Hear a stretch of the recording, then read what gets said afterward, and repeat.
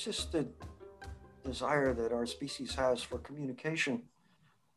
We think something, see something, make something, and we want to show it to other people because we want feedback, we want communication, we want them to think and feel and show us something too.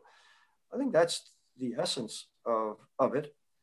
And there's also the question of the preposterous universe we live in that has no reason, whereas we are a species that knows reason and knows science and wants reason. There is no reason for anything. And art is a way of addressing that void, the only way of addressing that void.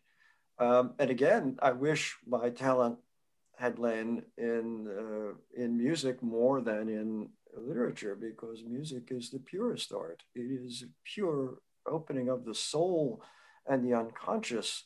99% of what you're doing when you're playing is purely opening your soul. And I would say with writing, it's more like 10%, okay?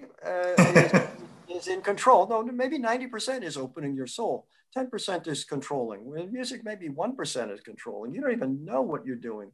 And you're a writer, you know, when you're in the throes of composition, you're out of the world. And that's an important thing.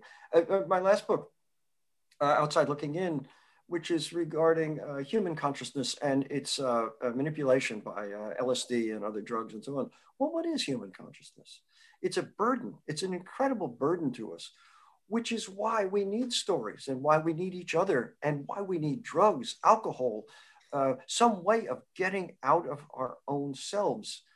That's the burden that we live with. And the burden is compounded by the fact that we are the only conscious species that knows of our own death and the futility of everything in life.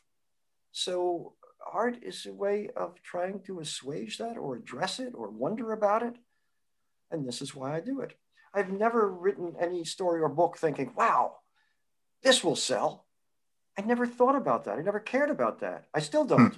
I just think this is fascinating. I wonder what it means. And I never know what anything means unless I make a story out of it.